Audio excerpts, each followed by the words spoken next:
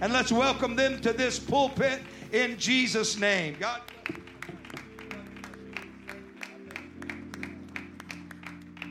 Thank you, Jesus. Why don't you clap your hands to the Lord one more time? It's good to be in the house of the Lord. Amen. Did we not have a good time in the house of the Lord this morning? Did we not have a good birthday service this morning?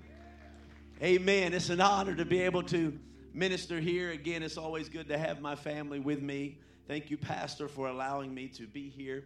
The honor is always ours more than any. We always get such a blessing being here because we're treated just, as country folks say, top drawer. That's what we're treated as. And it's just, we just feel so at home. Everybody here always keeps us in their prayers and always letting us know they love us and they're praying for us and they're blessed by the ministry of me and my beautiful wife. And I'm very thankful to be able to be used of God.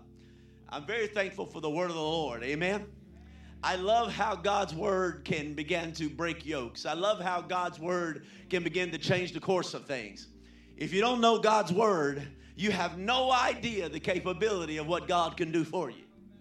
It's only when you begin to get into his word when you find out all of what you have available and access to in your walk with God. I believe so many times that we don't understand or don't even know what all we have access to in the spirit realm or in the kingdom of God because we have no idea what his word says.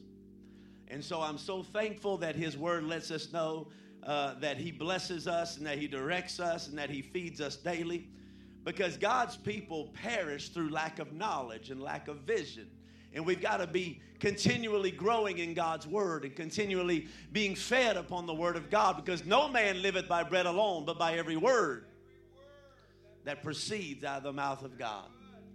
So again, this evening, I'm thankful to be able to be here. I'm thankful for the word of the Lord. Tonight, I want to try to be a little bit of an extension of what I spoke about this morning. I guess you can call it a part two of what I spoke about this morning, but a little bit of a different angle. I'm very thankful for the promises of God. Amen. How many are thankful for the promises that God's made to you, that God's made to humanity, that God has put access to you? Amen. I'm so thankful that when God makes a promise, he doesn't break it. And so tonight I want to extend that just a little bit further in a different angle, if you will. In 1 Chronicles 13 and 7, if you would turn with me to 1 Chronicles 13 and 7, I want to speak on something I feel would go along very well with this morning. If you were not here this morning, I began to talk about when God makes a promise, it's unbreakable. God is a God of his word. When God says something, it's set in stone. When God begins to give a promise to his people and begins to tell you that you're free, you better believe that you're free. When God tells you you're healed, even when you don't feel healed, you better believe God's got a healing for you. When God says you're delivered and you feel like you're still in bondage, deliverance is there for you. It's within your reach. It just depends on how free you really want to be.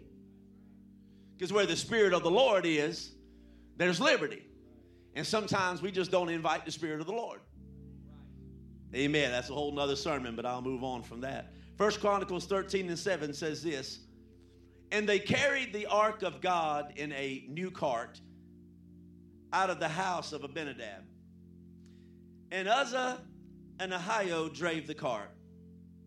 And David and all Israel played before God with all of their might, and with singing, and with harps, and with psalteries, and with timbrels, and with cymbals, and with trumpets." They had a whole orchestra arranged. Verse 9 says, "And when they came unto the threshing floor of Chadon, Uzzah put forth his hand to hold the ark. For the ox stumbled, and the anger of the Lord was kindled against Uzzah. And he smote him, because he put his hand to the ark, and there he died before God." Tonight I want to talk about sacred things. Or I guess another title would be, "Don't Blame the Ox." Don't blame the ox. I'm talking about some sacred things this morning. How many understands what sacred is? How many are thankful that you're in a sacred atmosphere right now? How many are thankful that you're a part of a sacred body of Christ? Amen. An ecclesia, called out body of believers in this last day generation. This is a sacred time right now, and I'm thankful for his sacred word. Pastor, if you'll pray for us right now over this church tonight. Lord, Jesus' name, have your way tonight. Lord, have your way, God, in this place. By the authority of the name of Jesus, clap your hands to the Lord before you're seated.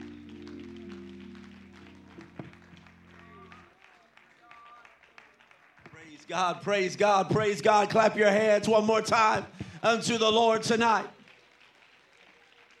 Oh, how honored I am to be in the presence of the Lord. And you may be seated in Jesus' name. I believe we can all agree here tonight that there are precious things in our lives. There are things that we would consider very precious. Now, they might not necessarily be considered holy to you, but precious nonetheless. Not necessarily just something that you would call holy unto the Lord, but extremely precious unto you as an individual for whatever reason. Things we protect. That word precious there means of high price or of great value. We very valuable or costly. When I was younger, I don't know how many people still have these, but when I was younger, my aunt had a china cabinet in her house. And anytime you walk through a little old country house back in the woods of Milledgeville, Georgia, what was a little old mobile home at the end of a dirt road driveway, when you walked through that little old single-wide mobile home and you got near that china cabinet, you began to hear every bit of china in that cabinet begin to shake and rock and everything. And my aunt was get irritable real easy, if you will. And me, I was just an excited kid, believe it or not. Hallelujah. Had a lot of energy. I know you can't tell that. But I ran all the time. And every time I'd come through the house, I was running. And every time I would get near that china cabinet, boy, that thing would get to shaking. And my aunt would just get to fussing at me and run me straight out of the house because she knew I was going to break one of her precious plates. Now, the china that was in that cabinet was not something that you ate on a regular basis. Actually, I never ate on it at all. Actually, I never seen a plate leave that cabinet. I don't know if they were waiting on the queen to show up, the president to show up. I don't know what they were waiting on. I see some amens in the house. Somebody got a china cabinet in their house right now. And you'd just kill your husband. The wife would kill your husband over that plate that gets broke, that's got that little gold edge around it, and you ain't never let food touch that plate. But it's precious to mama, and it better be precious to you. Because there's things in our life that we consider precious. Others might not. I didn't care nothing about the china, but it was precious to my aunt, so therefore it became valuable to me. I stayed away. We guard things that are precious. We put baby locks on our cabinets and all the drawers in our homes when we have those little exploring toddlers running around the house wanting to get into everything. We put the little outlet covers on the wall. I've had 3 boys. I understand that. You got to put them outlet covers over the walls because these little boys love to just stick things in these wall outlets. We get insurance on our cars because our cars are precious to us. They're of value. They're something that we cherish, so we get insurance on them. Number 1, because we want to be able to take care of an accident. Number 2, we don't want to get locked up. We get a home security system on our homes because everything in that home is valuable to us. We want to be able to come to church and feel like our homes and our valuables are being protected, so thus we put a home alarm system. Now, not everything that is of value is treated in a valuable manner. Not everything.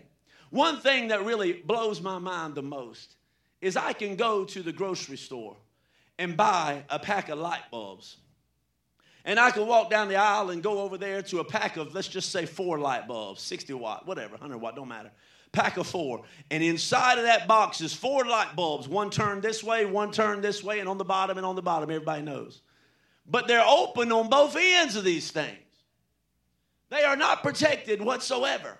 No plastic around them, in flimsy, thin plastic. But if you go and try to buy a CD at the music store, It will take you in your prayer life, a box cutter, a chainsaw, to get the plastic off of a CD case. But if you yank up light bulbs, they're just going to shatter. They'll fall right out the end of that box. I don't understand that. See, some things that are of value aren't always treated valuable. We're all this way for the most part.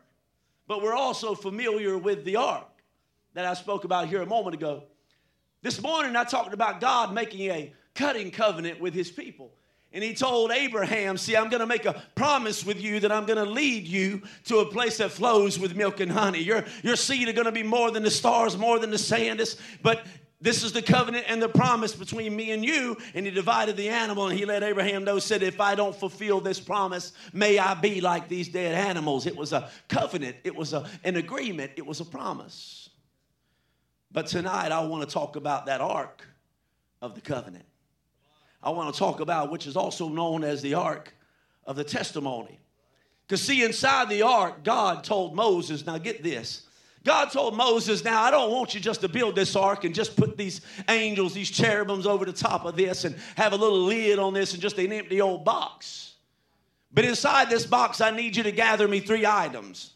And I love how the Old Testament connects with the New Testament. It just blows me away. If you were to do an aerial view, if they had drones back in the Old Testament, and you flew a drone over the tabernacle and looked down from above, it would be laid out just like a cross on the inside of that thing. From the altar all the way to the incense, the candles, the bread, the whole thing, it just would kind of look like a little bit of a cross. But here right now, I want to talk about what God told Moses. Said, look, I want you to build this ark, and I need you to put 3 things on the inside of it.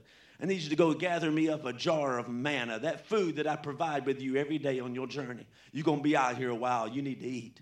Provide for you quail, and I provide for you manna. Go get you a bucket of that manna up, and I want you to put a lid on it and put it inside, because, see, this manna was a reminder of God's daily provision along the way. Everybody say the way. And then he also said, I want you to get the law, and I want you to put it inside of this mercy seat and put it inside of this ark of the covenant. And the law represented the word and the truth. Everybody say the truth. Truth of God. Aaron's rod, he said, I also want you to go grab Aaron's rod, because that dead stick, that dead rod had budded and had a little leaf, a little bud sticking out the side of that dead stick. And that represented God's chosen priesthood, God's ability to sustain life. So inside, if you will, inside of this mercy seat, inside of this ark, inside of this box of promise was inside manna, which represented the way and the provision of God as they were along their way. The law, which was the truth of God. And Aaron's bud, which represented the life of God. In other words, it was the way, the truth, and the life.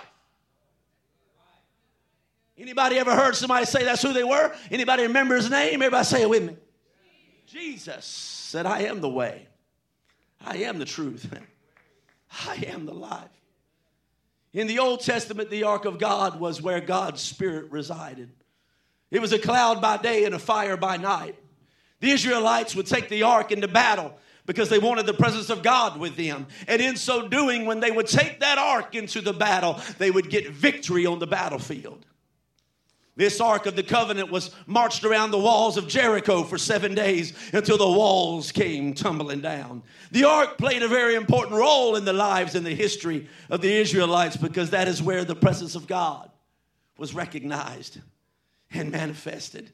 You can't put God in a box, and he let them know, I don't live in that, but that will be a representation of where my glory shall reside. I'm talking about sacred things. In fact, as we read in 1 Samuel 4, 6, and 7, we have a story of when the ark arrived on the battlefield against the Philistines. Verse 6 of 1 Samuel and 4 says, and when the Philistines heard the noise of the shout, they said within themselves, what meaneth the noise of this great shout in the camp of the Hebrews? And they understood at that moment that the ark of the Lord had come into the camp. One of the most fearful things that could happen had actually came to the reality of the lives of the Philistines. Why are they shouting? I heard the ark just arrived. Well, we might as well drop everything And the Philistines were afraid, verse 7 said, for they said this, God has come into the camp. And they said, woe unto us, for there hath not been such a thing herefore. It's an amazing thing when even the enemy understands the presence of the Lord comes when praise is lifted up. The Philistines understood something. If I hear God's people praising and shouting, God's presence just showed up for the battle. Oh, that ought to excite you right now, because you're probably going through a storm. You're probably going through a dark time right now, and all you got to do is praise your way out of it. Clap your hands to him right now. Why don't you praise him right now? Why don't you lift a shout to the Lord right now? Why don't you thank him in your bondage? Why don't you thank him in your sickness? Why don't you thank him in your valley?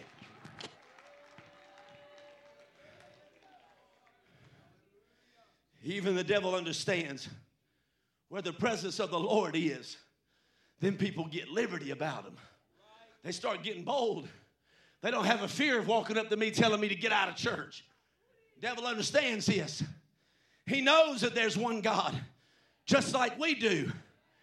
The thing is, he trembles when he thinks about it. There's something that causes fear in him. And I believe this generation has lost a little bit of that. I pray nobody here. But I believe our generation is losing a lot of their fear of God. A lot of their tremble in the presence, the sacredness, the holy things, the things that are separated, anointed, put aside. And it's all just another church service. It's just another prayer meeting. It's just another, Praise him when you're in trouble. Paul and Silas knew about this. They found out praise opens up prison doors. They were just wanting to have a little church while they were in jail. They knew what they were. We are the church. We got the Holy Ghost in the upper room. We're going to have some church right here in this jail. And God said, well, you thought you were just going to have your little praise meeting, but I'm about to open your door. And not only am I about to open your door, I'm about to open your access to one of these prison guards. Because your praise don't only run your enemy off, it causes the lost to want some of God too. When you start worshiping God, somebody near you that has never felt the presence of the Lord might be drawn to want to worship God too. Let your light so shine before men that when they see your good works of praise, then they'll glorify your Father.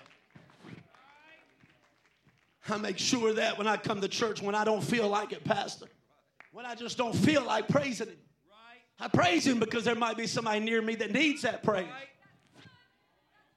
Because my praise unto Jesus is not predicated on how good I feel, but it's how good God has been to me. It's how good God is. It's because of who God is. Praise takes the focus off of you, and it puts it back where it belongs, on him. Your testimony. I don't know who needs to hear this, but your testimony is your greatest witness tool that you'll ever be given of God. Not everyone will accept your invitation to church, but you still need to extend the offer.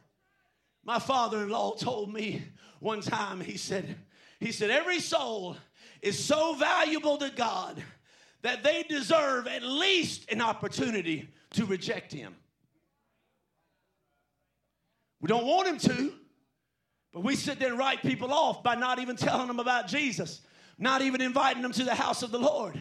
At least give them an opportunity to tell you no, because they're worth it. They're just like me and you. Such were some of you, wretched, lost, filthy, broken, addicted, unclean. Such was all of us. But now we've been washed. Now we've been filled. Now we've been resurrected. Now we've been restored. I'm talking about sacred things.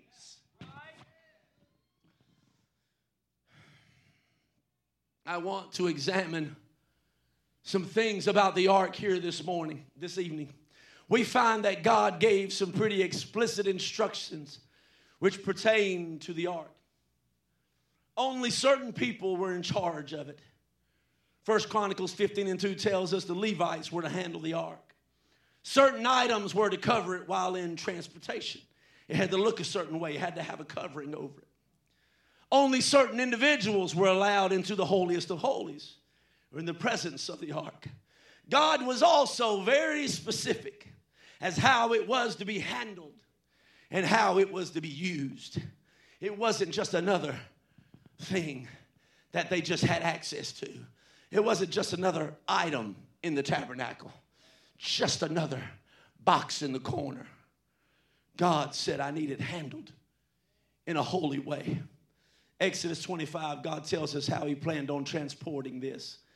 He said in verse 12, he said, and he cast for it 4 rings of gold to be set by the 4 corners of it, even 2 rings upon the one side of it, and 2 rings upon the other side of it. And he made staves of shittim wood and overlaid them with gold, and he put the staves into the rings by the side of the ark to stay there, to bear it, to move it, to transport it. Yeah, but God, can't we just use some pine sticks? They're just as strong. You better get shittim wood. Ask Noah if you get any old wood you want. Ask Noah if any old wood matters. Ask Noah if any old mud on the outside matters. Ask Noah if it mattered if it only got 1 window or 1 door. Ask Noah if it mattered when I give you a blueprint as to how I want something built. Because that blueprint saved Noah and his family's life. It was made of shittim wood in the Old Testament and overlaid with gold. It had 4 rings of gold through each poles were inserted. These poles were never removed from the rings to show that the ark was a portable sanctuary. How many still believe that we serve a God who is a living, breathing, moving, mobile God? 1 Kings 8:8 lets us know that even in Solomon's temple, the poles stayed because he is a living God. He is a God of movement. He is not a God of complacency. He is not a God where you get comfortable on him and you still have the benefits of a moving God. If you was out there in that wilderness and you began to see that cloud move by day or that fire move by night, you can sit there and complain about it all you want. But if you didn't move when that moved, when you woke up in the morning, brother, you're going to be all by yourself. Because God ain't going to just sit around and wait on you to get through packing. You had to always be ready to move. According to Scripture, I think we all agree that the ark provided certain benefits for the children of God. However, within the benefits, God established a system and a method to use the ark. Any deviation from God's methods would result in benefits being null and void or even death. God's methods don't always make sense unto us. And we find that confirmed in Scripture when Isaiah said in 55:9, for as the heavens are higher than the earth, so are my ways than yours. But God, have you seen my plaques on the wall of my office? Have you seen all the letters before and after my name? My ways are higher than yours. And guess what? Just to rub it in a little further, my thoughts are also higher than yours. Proverbs 3:5 says, trust in the Lord with all thine heart and lean not on your own understanding. So when does God instruct us not to lean on our own understanding? Isaiah tells us this when he said his ways are higher. His thoughts are higher. So how many Christians, myself included, mess up when we do is described in Proverbs 14:12 that says, there is a way which seemeth right unto a man, but the end therefore is the way of death. There might seem a way outside of God to you today, I don't know if you're a visitor here tonight and you've tried it your way for years. I don't know if you're a good church goer and you've been trying to do it your way since the day God filled you with the Holy Ghost, and you've seemed to run against wall, from one wall to the next wall, from one obstacle to the other obstacle. But what God's trying to say is, you think it seems right, but the end is destruction every time. We do what we think is right because so-and-so told us. Uncle so-and-so said this is the right way. He believed it this way. It worked for them generations in the past. And we tend to forget about Scripture. We see in the book of Acts, and it came to pass that while Apollos was at Corinth, Paul, having passed through the upper coast, came to Ephesus, finding certain disciples, said unto them, you received the Holy Ghost since you believed. They said unto him, we have not so much as heard whether there be a Holy Ghost. And he said unto them, well, hold up, let me back up then. Unto what then were you baptized? And they said, unto John's baptism. Then said Paul, John verily baptized with the baptism of repentance, saying unto the people that they should believe on him which should come after him. He was letting you know already, I'm baptizing you unto repentance, but there's one coming after me who you need to follow and who you need to listen to. Verse 5 says, and when they heard this, they were all baptized again into the name of the Lord Jesus. And when Paul laid his hands upon these believers, the Holy Ghost came on them, and they spake with tongues and prophesied. There was something about these followers of John in the wilderness, that when Paul walked up on them, that when the disciples walked up on them and began to notice something about them, the Bible says that Paul, passing through the upper coast, found certain disciples. What was it about these men that caused Paul to think they were disciples? See, you can look the part. You can go through the motions. You can make people think you got it all figured out. You can make people think, hey, I'm a part of the clique. I'm in there. I know everything. But when you get down to the nuts and bolts of it, might find out never received the baptism of the Holy Ghost. Come on, this is Pentecost Sunday. Never been baptized in Jesus' name, but have good intentions. Would love to do it if you just show them. When I came to church and I received the baptism of the Holy Ghost, the night I received it, right after I spoke in tongues and God filled me with the Holy Ghost, the brother praying for me leaned into my ear. He said, you want to get baptized? And I said, man, I already been baptized. He said, oh, that's awesome. I caught him off guard. It was a quick response. He said, man, that's good. He moved on, and I left service feeling good. I was excited. I was out in the parking lot talking in tongues that night. I get home, and me and the friends I came with were all sitting around talking about the service. Me getting the Holy Ghost, man, I'm all excited. I'm just sitting here bragging on me, man. I done got the Holy Ghost up there. I done got that tongue-talking thing. They even asked me if I wanted to be baptized. And when I said that, somebody in the room spoke up and said, what'd you tell them? I said, I told them I already been baptized. That person looked at me and said, oh, no, you have not.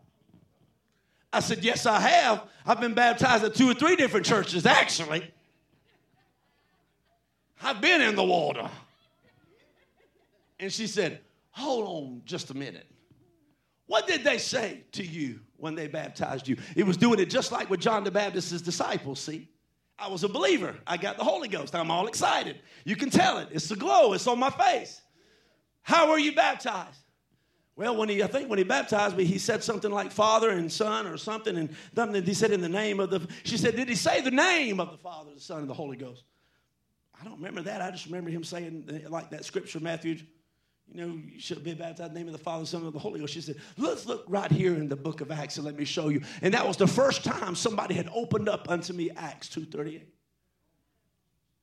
And in the upper room, when they received the Holy Ghost, Peter stepping out on the balcony, beginning to answer the questions of those in the streets. And they said, what must we do? And Peter said, you got to repent. And I said, I did that. And then he said, you must be baptized in the name of Jesus. And when she said that to me, fear fell over me immediately.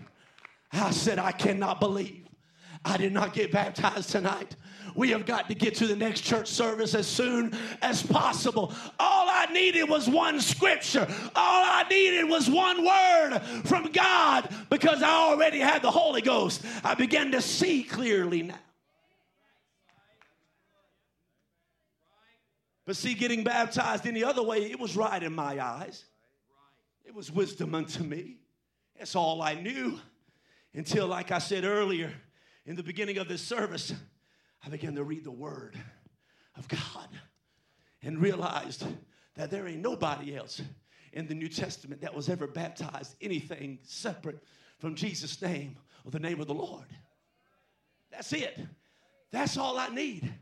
I don't need a bunch of theologians. I don't need a whole bunch of more books to tell me those that lived in that time. I don't need it confirmed by Josephus. I just need, give me some book of Acts. Give me some Bible.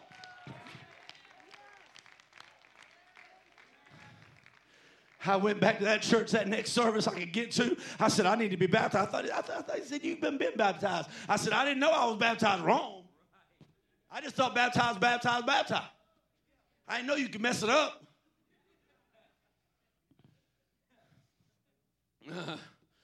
How many would agree that John the Baptist knew a thing or two about God and the things of God? Luke 7:28, for I say unto you, among those that are born of women, there is not a greater prophet than John the Baptist. I would submit unto you here tonight that John knew a thing or two about the things of God.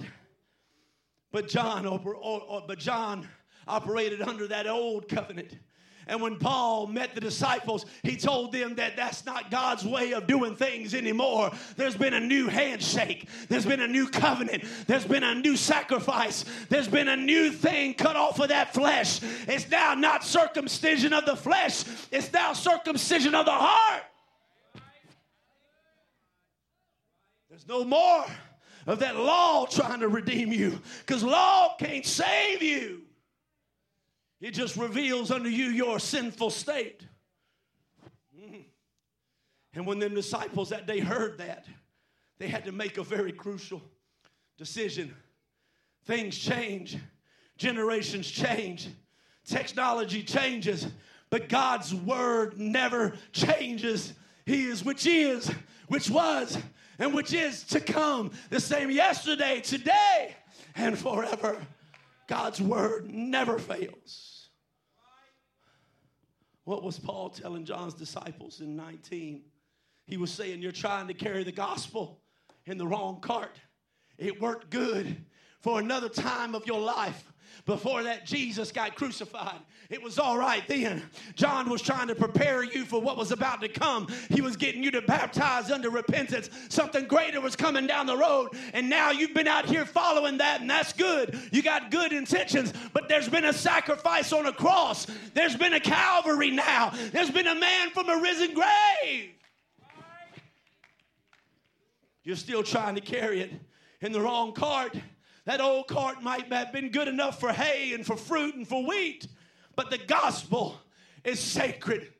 I'm talking about sacred things. There's no excuse for not carrying sacred things in a sacred manner.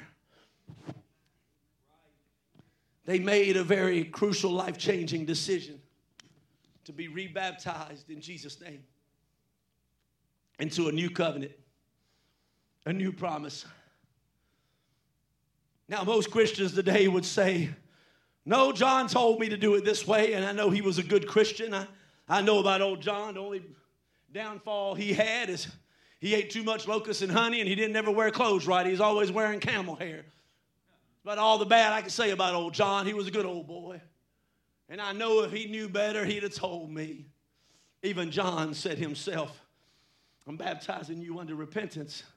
But there's one coming after me, and he's so holy and so sacred, whose shoes I'm not even worthy to unlace. I need you to hear him. Many times we justify our wrongdoing by saying, well, if God wanted me to do it, he would have told me. I've actually heard people say that. I'm a good person. I don't do wrong. I don't drink. I don't cuss. I don't smoke. I don't lie. I've never robbed a bank. Felt like killing a few, but I resisted. And if God really wanted me to do what you're telling me, then he would have told me. There's two issues with that statement. It's likely that God did try to tell you, but you were so focused on what someone else had told you or your own perception of what should be that you didn't listen or hear the voice of God. Or he did tell you, because everything to operate in God's way of doing things has been recorded in the Word of God, and you have access to the Word of God. There's no excuses. Even in this generation of technology, it don't take 10 seconds to download a Bible app.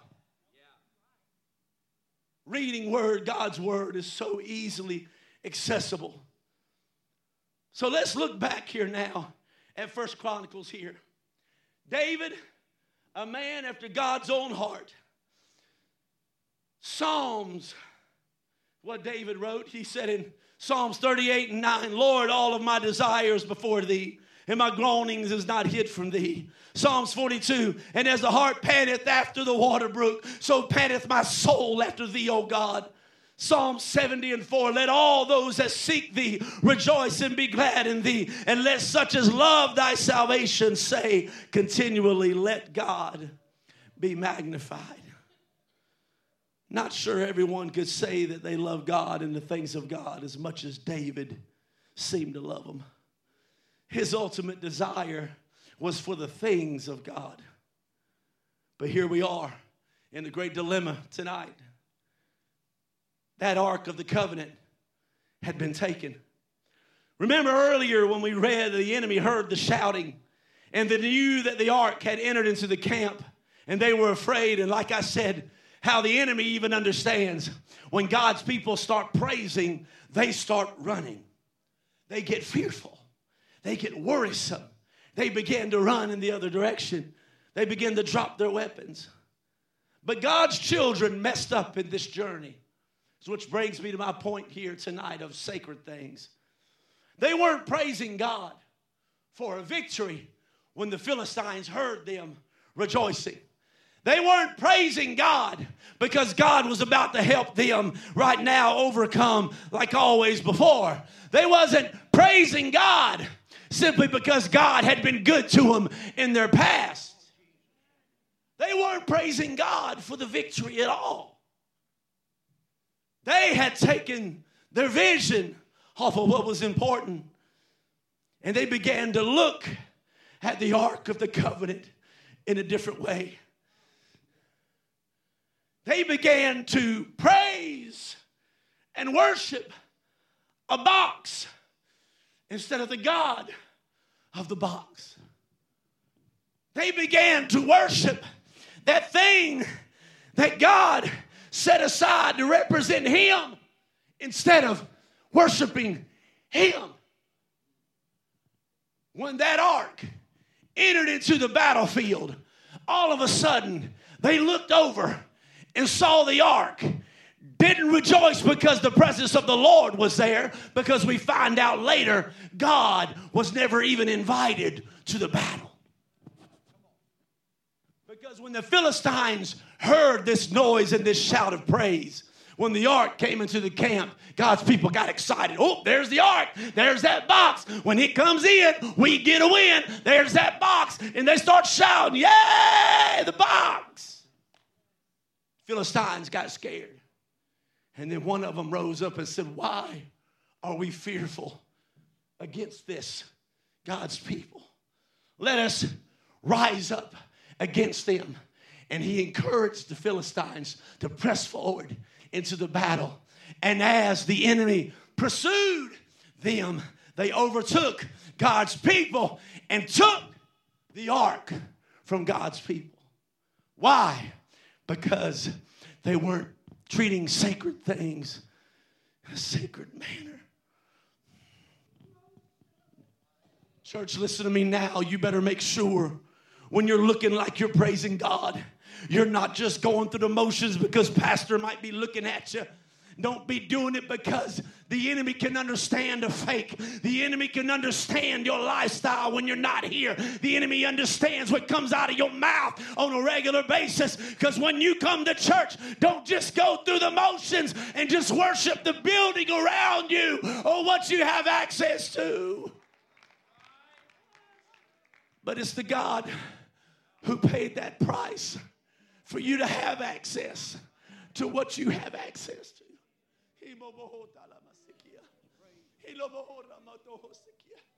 I'm talking about sacred things. I'm talking about an altar being more than just somewhere you stand and somewhere you just kind of sway. And I'm not rebuking. I feel in the Holy Ghost, not just a place you come and bury your head and balance your checkbook and try to figure out if you left the oven on or not and trying to balance out all of your kids' issues at school. I feel the Holy Ghost in this place right now.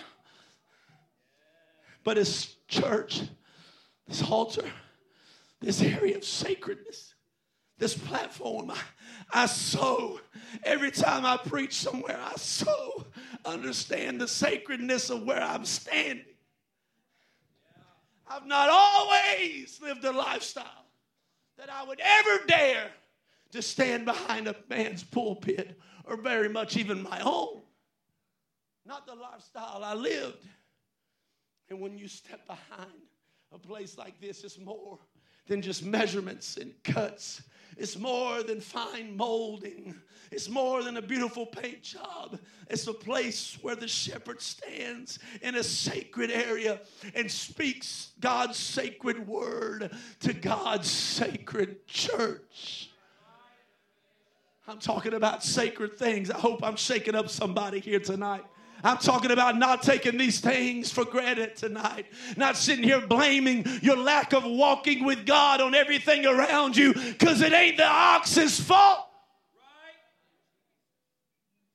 The ox didn't ask for it. We can't go around and blame every issue of our walk with God on everybody around us. Well, if my mom and dad would have raised me right. Well, if I'd have started off in church. Well, if I'd had a good spouse. Well, if I'd have just... Nothing but just excuses and blaming the ox for stumbling. The world just being the world. Don't sit there and blame your job and the lack of anybody caring about your apostolic infilling. Keep you from worshiping God. Because the world is just being the world.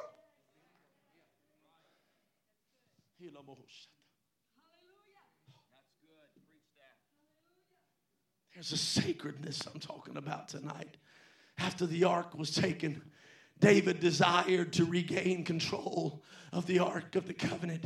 1 Chronicles 13:1, and David consulted with the captains of the thousands and the hundreds and with every leader. And David said unto all the congregation of Israel, even if it seem good unto you, and that it be of the Lord our God, let us send abroad unto our brethren everywhere that are left in all of the land of Israel, and with them also to the priests and the Levites, which are in their cities and suburbs, that they may gather themselves unto us. And let us bring the ark of God to us, for we inquired not at it in the days of Saul.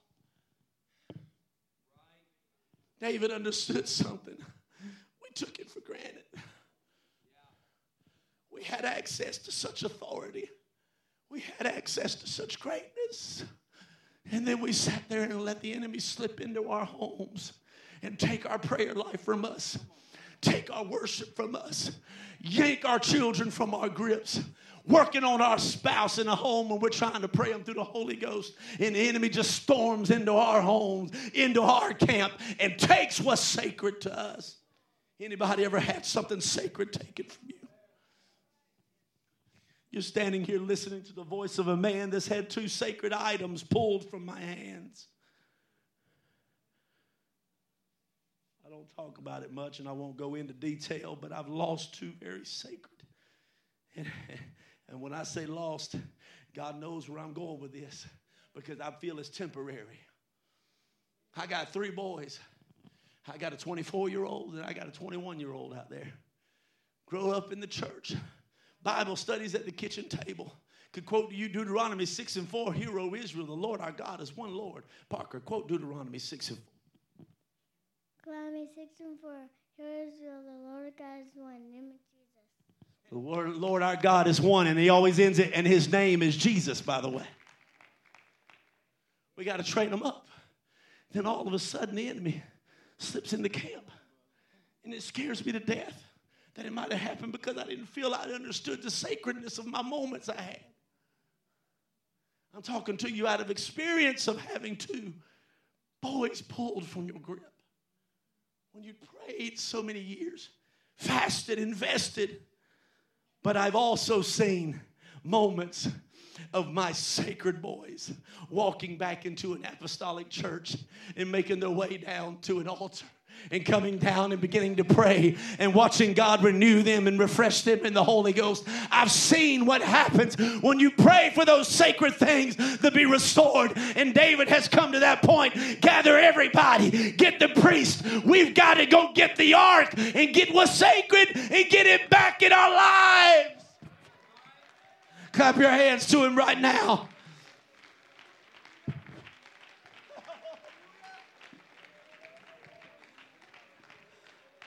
David, though a newly established king of Israel, let's bring the presence of God back into our midst.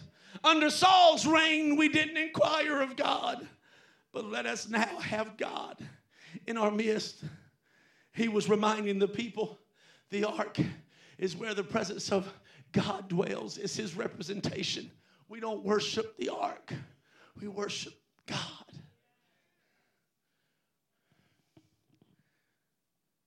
Who would think their intentions and their motives of the heart weren't right? And here we are, gathering the ark. 1 Chronicles 13:7. In their excitement, it's time to get the ark.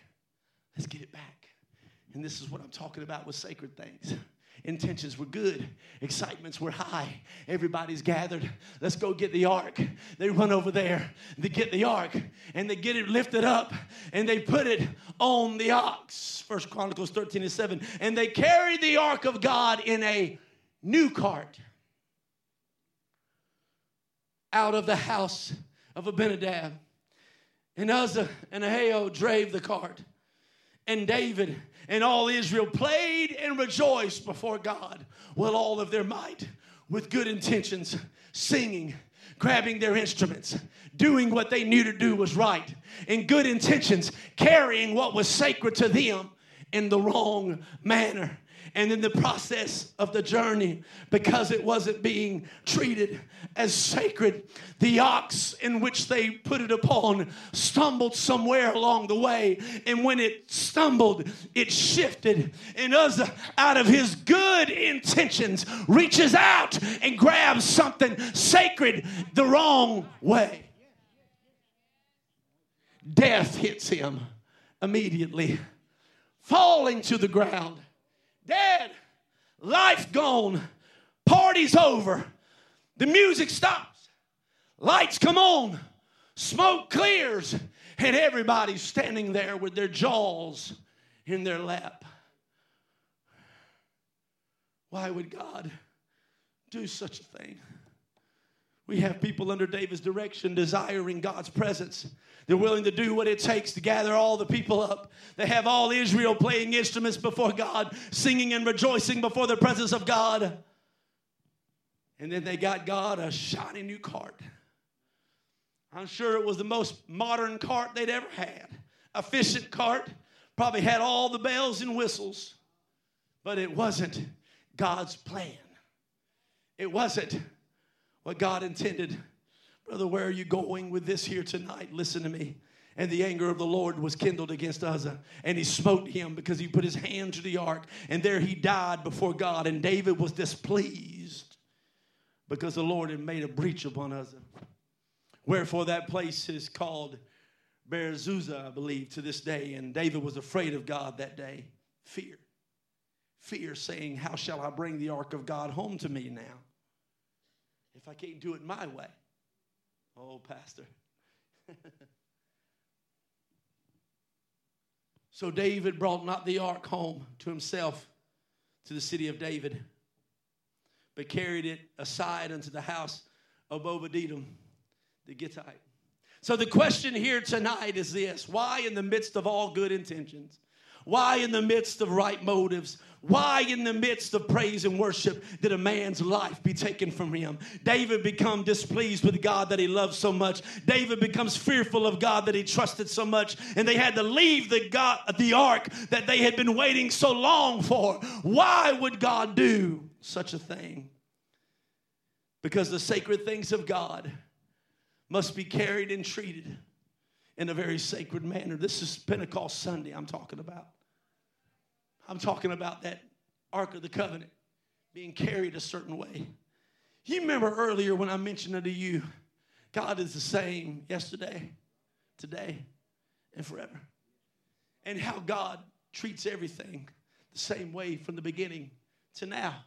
What was sacred to God in the garden is sacred to God right now. What was so sacred to God in the garden? The Bible said after Adam and Eve had sinned, the Bible says God came in the cool of the day. He called out to Adam. God sees the sacredness of humanity as a moment where he can just fellowship with us. God's sacredness never changes. God's covenants never change. God's promises never change. What God saw as sacred then, God sees as sacred now. And the reason I brought this up on Pentecost Sunday is simply this. I don't know who all here has received the Holy Ghost. I'm assuming a majority of everybody here. I'm assuming a majority of everybody in this place has had God's Spirit been placed inside of you as his vessel that was created in his image. Because I need you to understand something. You're not just any temple. You're a holy temple. You're a sacred temple. Know ye not that your body is the temple of the Holy Ghost? It's an agreement of a covenant that I made. I created you in my image to be a temple of transportation of my spirit to all of humanity on this earth. And I need you to treat that moment as sacred as possible. Come to the music right now.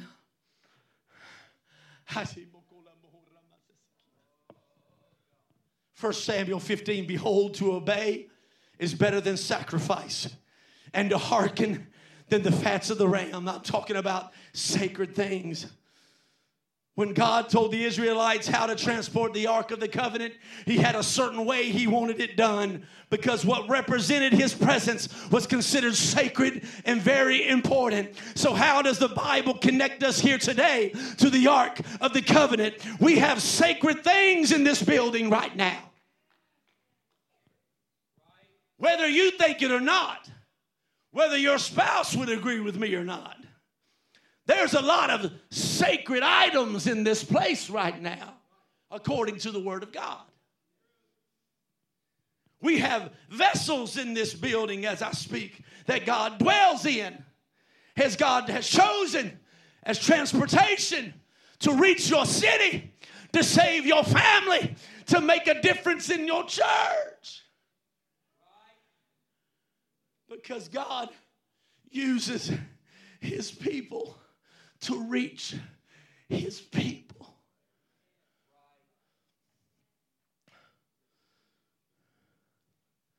There was a man that approached a pastor one night. He was so fed up with what was going on in the church. He walked up to the pastor. He said, I'm sick and tired, Pastor. I'm leaving. I'm quitting this place. I don't want to go here anymore. Pastor said, what's going on? He said, man, I come to church and all I do is look around and I see people talking. I see people playing on their phone. I see people gossiping. I see people just sitting around not worried about what's going on in church, and I'm getting sick and tired of it. I'm ready to leave this place. Pastor said, before you do, please do me a great favor.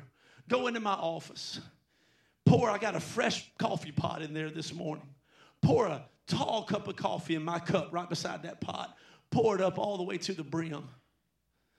And if you can get around this church without spilling anything at all, if you can walk around this church during the praise and worship in that coffee cup filled to the brim and not spill a drop, I won't argue with you about leaving. You can go right on out the door. He said, would you at least do that? He said, yeah, I believe I could at least do that. So he comes in there and service starts, and I bet everybody else was a little confused as to what was happening. But the man starts over here on the right side of the church with that coffee cup, and he walks around that building just like this with that coffee cup. Church is going on, they're worshiping, they're singing, and he's walking around trying not to spill a drop because he was ready to leave that church. He gets all the way around that building, and he comes over here back around to the pastor with this little smirkish grin on his face and hands the coffee to the pastor and says, I did it. I didn't drop a drop. He said, well, congratulations. But by chance, while you were walking, did you notice anybody on their phones? Did you notice anybody talking and gossiping? Did you notice anybody not connected to a church service? He said, well, no, I was focused on the hot coffee. He said, when you take your eyes off of what is the most sacred and begin to look at things around you, you ain't going to do nothing but lose in your walk. You're going to take your eyes off of sacred things. Everybody standing here with me tonight. You're going to begin to take your eyes off the things that are sacred. And too many times we carry our lives through every day in a different way that God designed us to do. We don't carry ourselves in a sacred manner of consecration, of prayer and worship and dedication and separation from this world. And we're just careless as to how we treat our minds and treat ourselves. And here we are, priceless commodities, sacred in the eyes of God. And we blame the world because of how it's falling apart around us, Pastor. Well, if it wasn't for all this technology, if it wasn't for all this access to sin, if it wasn't for, it ain't the ox's fault. We took our eyes off of what was the most sacred, and we began to worry about the things around us. Thus, we stumble, and what is sacred begins to move from its area of sacredness, and death soon occurs. I know everybody in this place could probably look near you on the pew close to you and see an empty spot where somebody used to sit, and it's killing you. It's hurting your spirit. It's affecting you.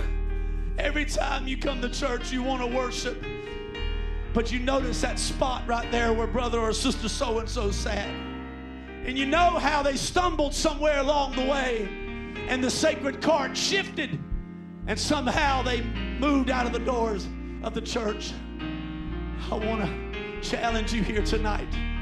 Your best bet in this moment tonight in this church is to not only pray for God to restore you to your sacred thinking of who God is, and restore your fear of God, and restore your holy appetite of God, but to also restore those that somehow got off course, that somehow lost their way, that somehow stumbled on the path of their life and things were lost. They're out there hungry. They're out there wanting to come back to God. They need our prayers. They need our consecration. They need our dedication.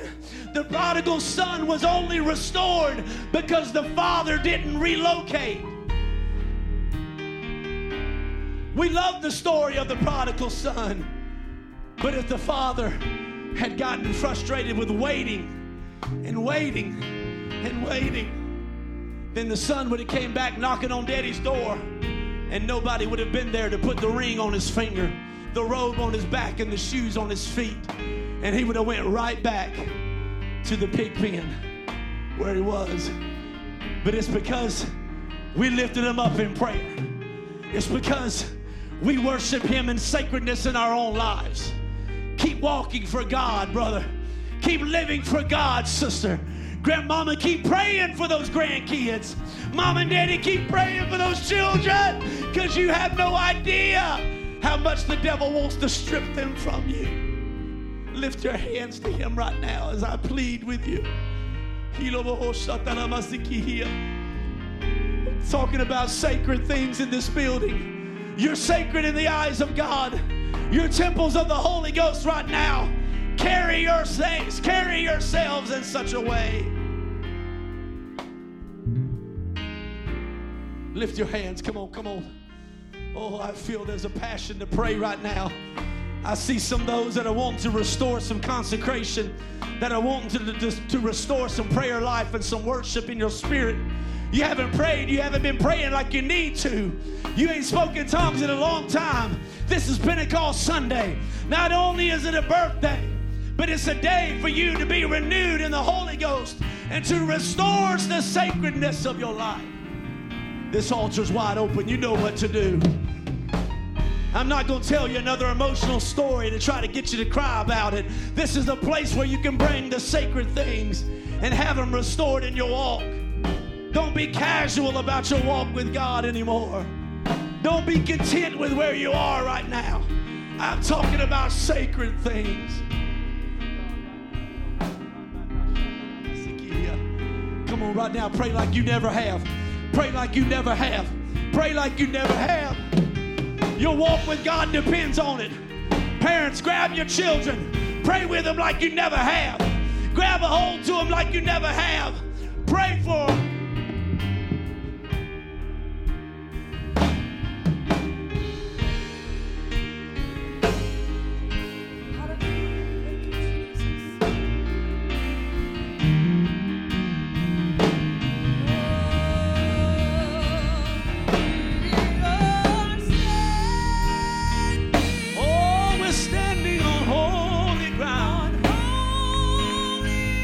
That's it right now. Build an altar.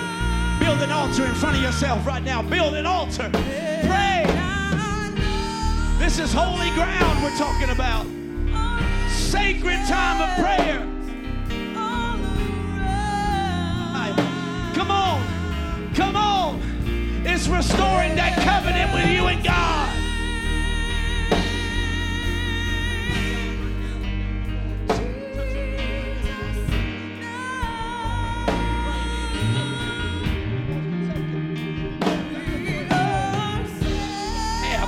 Come on, Mom and Daddy, pray like you never have.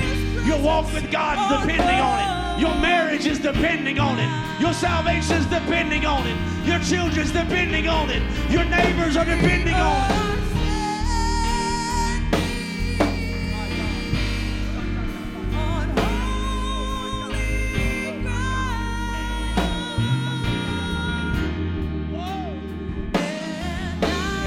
That's what I'm talking about right there. That's what I'm talking about.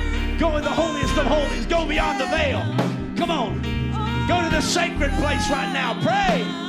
Pray. Pray. Oh, yes. Hallelujah.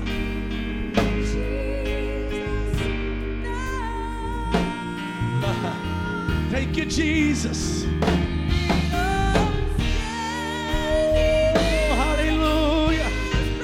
My God, pray. Pray, come on, somebody's walk is dependent on it. Oh, we're standing on holy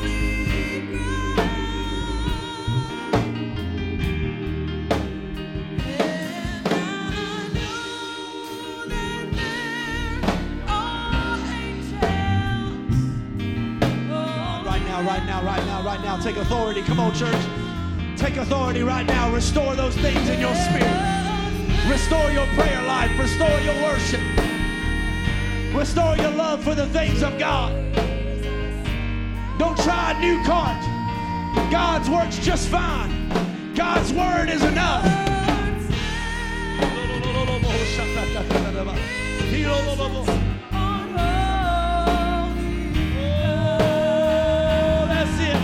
That's it. Come on, pray in the Holy Ghost. Take authority right now. Pray in the Holy Ghost.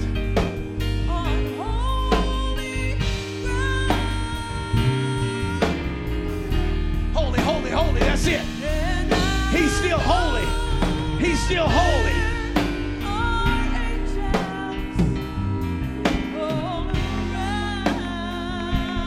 Talk to him.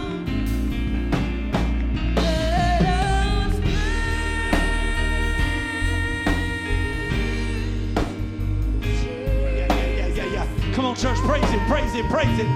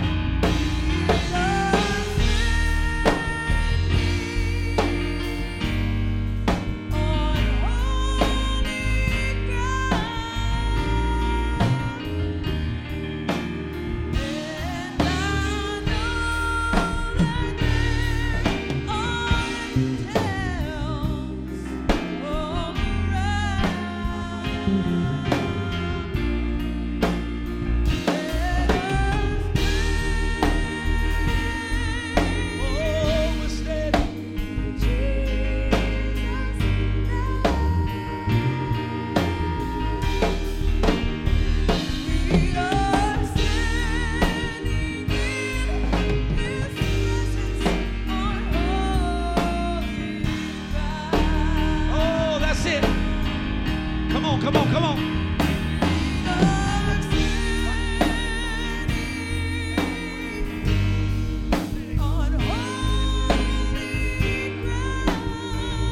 Fire burning in you. There's a fire burning in you.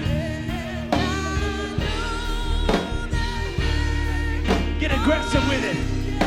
Come on, church. The violent, take it by force. Take back your family. Take back what the devil's taken from your life.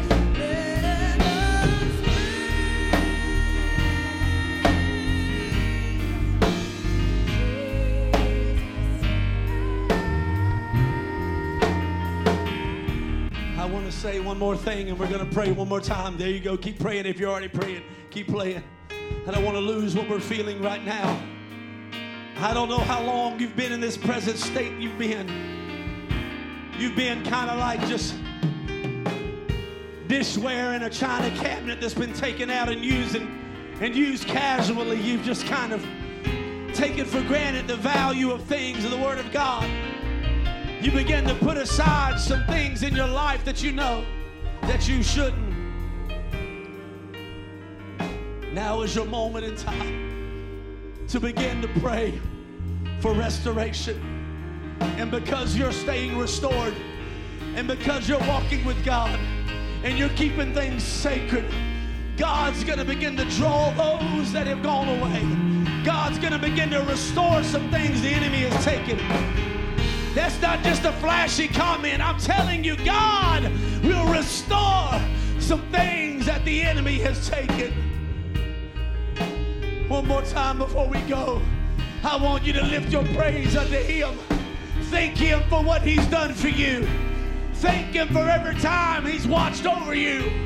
Every time He's blessed you. Thank Him right now and worship Him in this. Oh, praise Jesus now. We are standing in His presence on holy ground. Oh, that's it. Worship Him. Come on, that's beautiful. Yes. We are standing on holy ground. Yes, come on.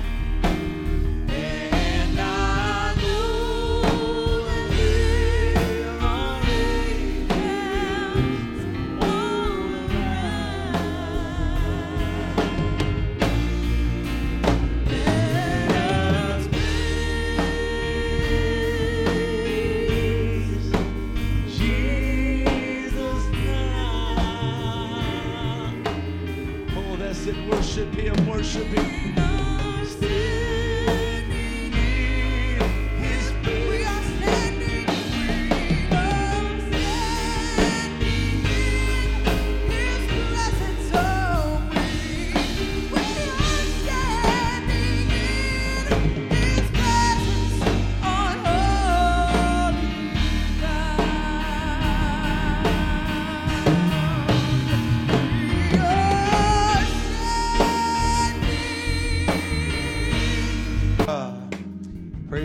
God. Let's lift our hands one more time, shall we? Let's give him praise.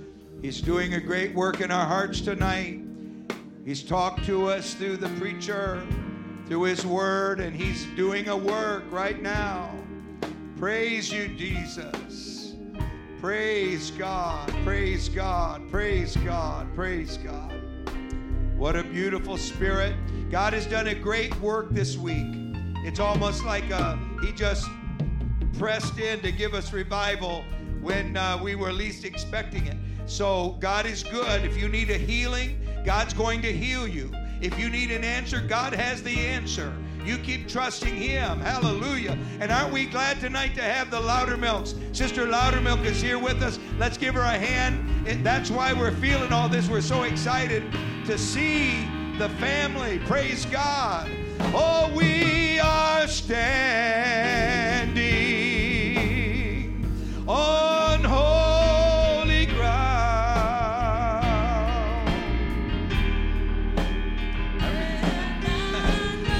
Oh, there are angels, help me sing it, all around.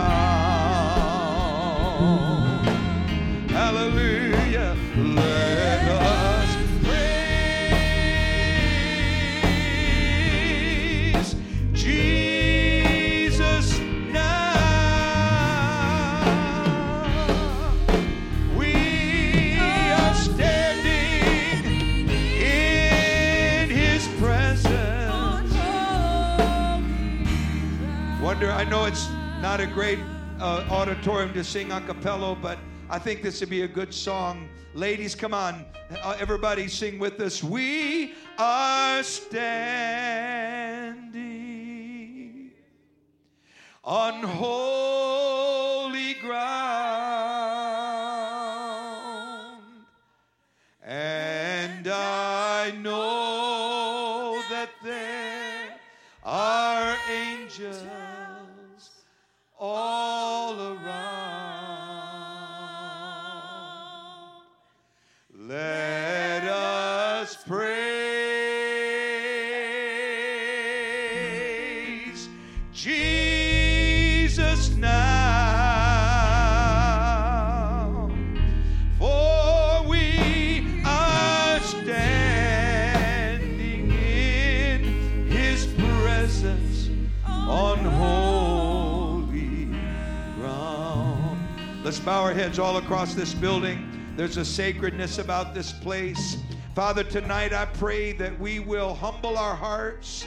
Lord, that we will grasp hold of the revival that you have brushed across this platform. Lord, thank you for the glory that we feel. We want to be a holy people. We want to be a people filled with the Holy Ghost. We are a Pentecostal people. Hallelujah. And we thank you for it, Lord. Now, every need tonight, the devil says it won't happen. I pray that everybody that's here that is sincere will receive exactly what they've come for. I pray that mighty things will transpire in the midst of this people, and that this will be a summer that we will never forget because of the glory and the power of Almighty God. Put your hands together and thank God for what he's doing right now. Praise God. Remember, we've got several things going on, but I think after service is the Saks Fifth Avenue open again tonight. Did they say that it was?